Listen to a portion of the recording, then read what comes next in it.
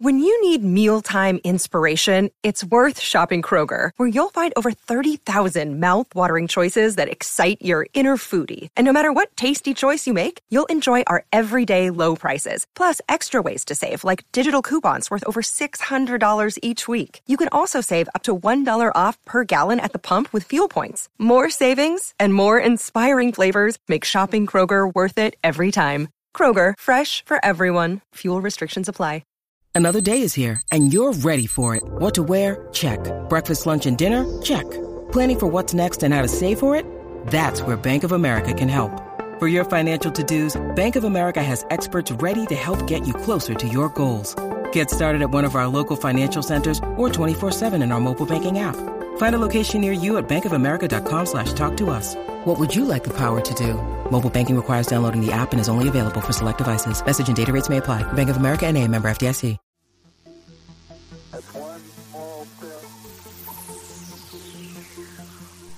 Hello and welcome back to the Space News Pod, a daily podcast for space, science, and tech. My name is Will Walden, and today on this episode, I'm going to be talking about NASA's future Mars missions and current Mars missions like the Mars Reconnaissance Orbiter.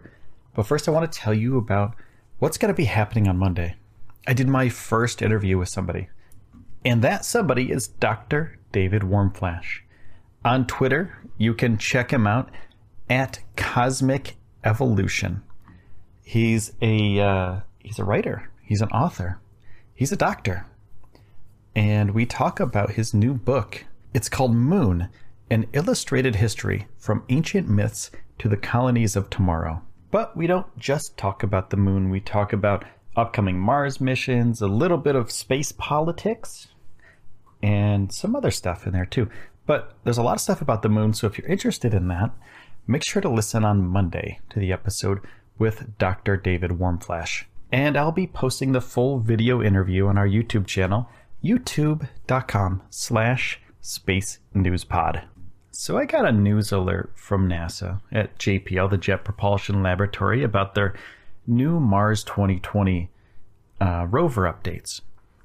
Right? And they sent along a picture of the ship, of the craft that's going to be taking the rover to Mars. The ship, it's about the size of, let's just say like a, 7 to 8 person hot tub, if that makes sense, where you're not cramped, like you have a lot of room. It's like a larger hot tub. And it's suspended by cables. There's a cruise stage which will power and guide the Mars 2020 spacecraft during its 7-month trip to Mars. And below that, there's an aeroshell which will protect the vehicle during cruise as well as during the crazy fire descent into the Martian atmosphere. And you might remember something like the descent from Curiosity, which was, it's like a 7-minute descent where it's fiery, it's really, really hot, and it looks like the craft is going to burn up in the atmosphere, but it survives. And then we have great science going on Mars. But inside of that shell, there's a rocket-powered descent stage. And it has a rover in there too. But right now it's just a stand-in rover for the time being until they actually launch the mission. Because they don't want to put the actual rover in there. They don't want to cocoon it up right now. They want to wait until the actual mission and then they'll put it in and then they'll fly it up to Mars. And the actual rover that's going to be going to Mars is getting its final assembly at JPL's High Bay 1 clean room right now.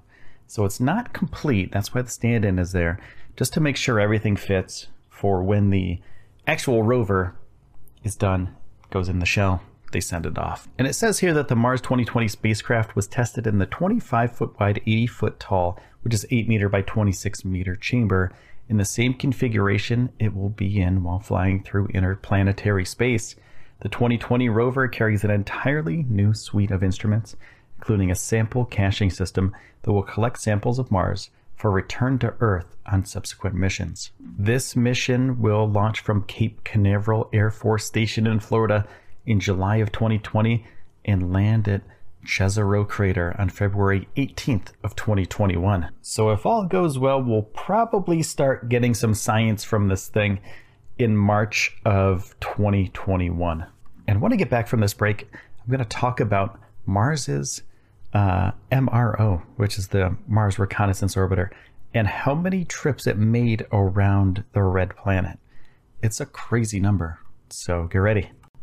So Mars Reconnaissance Orbiter collects daily science about the planet's surface and atmosphere, including detailed views with its high-resolution Image Science Experiment camera, the HiRISE, and it's powerful enough to see surface features the size of a dinner room table from 186 miles above the surface. And it just accomplished a really crazy milestone. It has done 60,000 loops around Mars.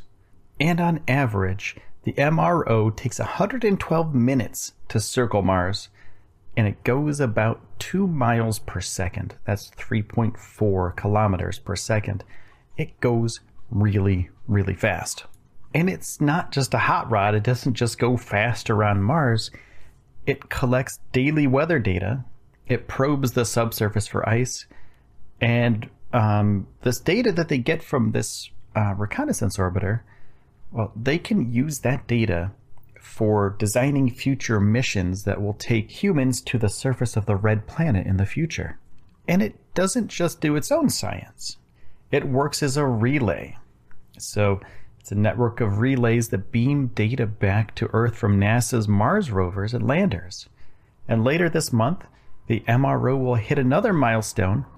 It will have relayed 1 terabit of data, mainly from Mars's Curiosity rover. So if you've ever seen, selfies from Curiosity or, the surface of Mars, they have really great photos on NASA's website and on their social media channels.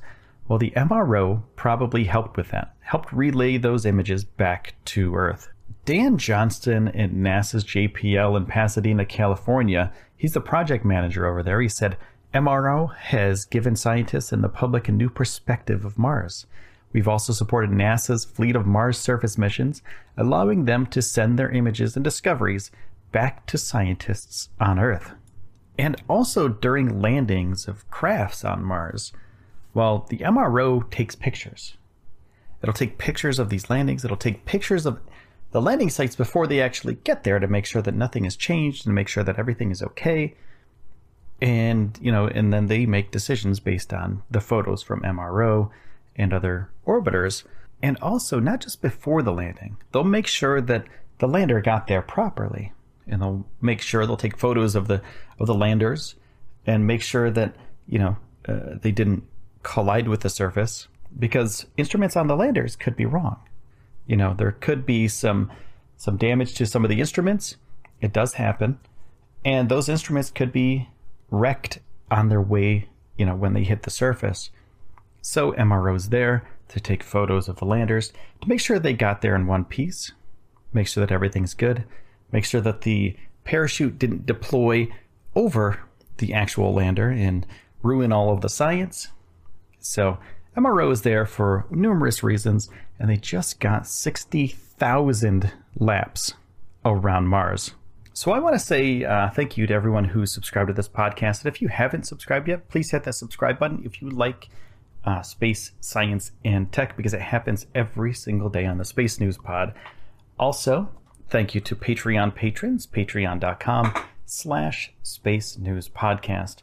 And also, thank you for taking the time out of your day to spend it here with me on the Space News Pod. I'm your host, Will Walden, and I will see you soon.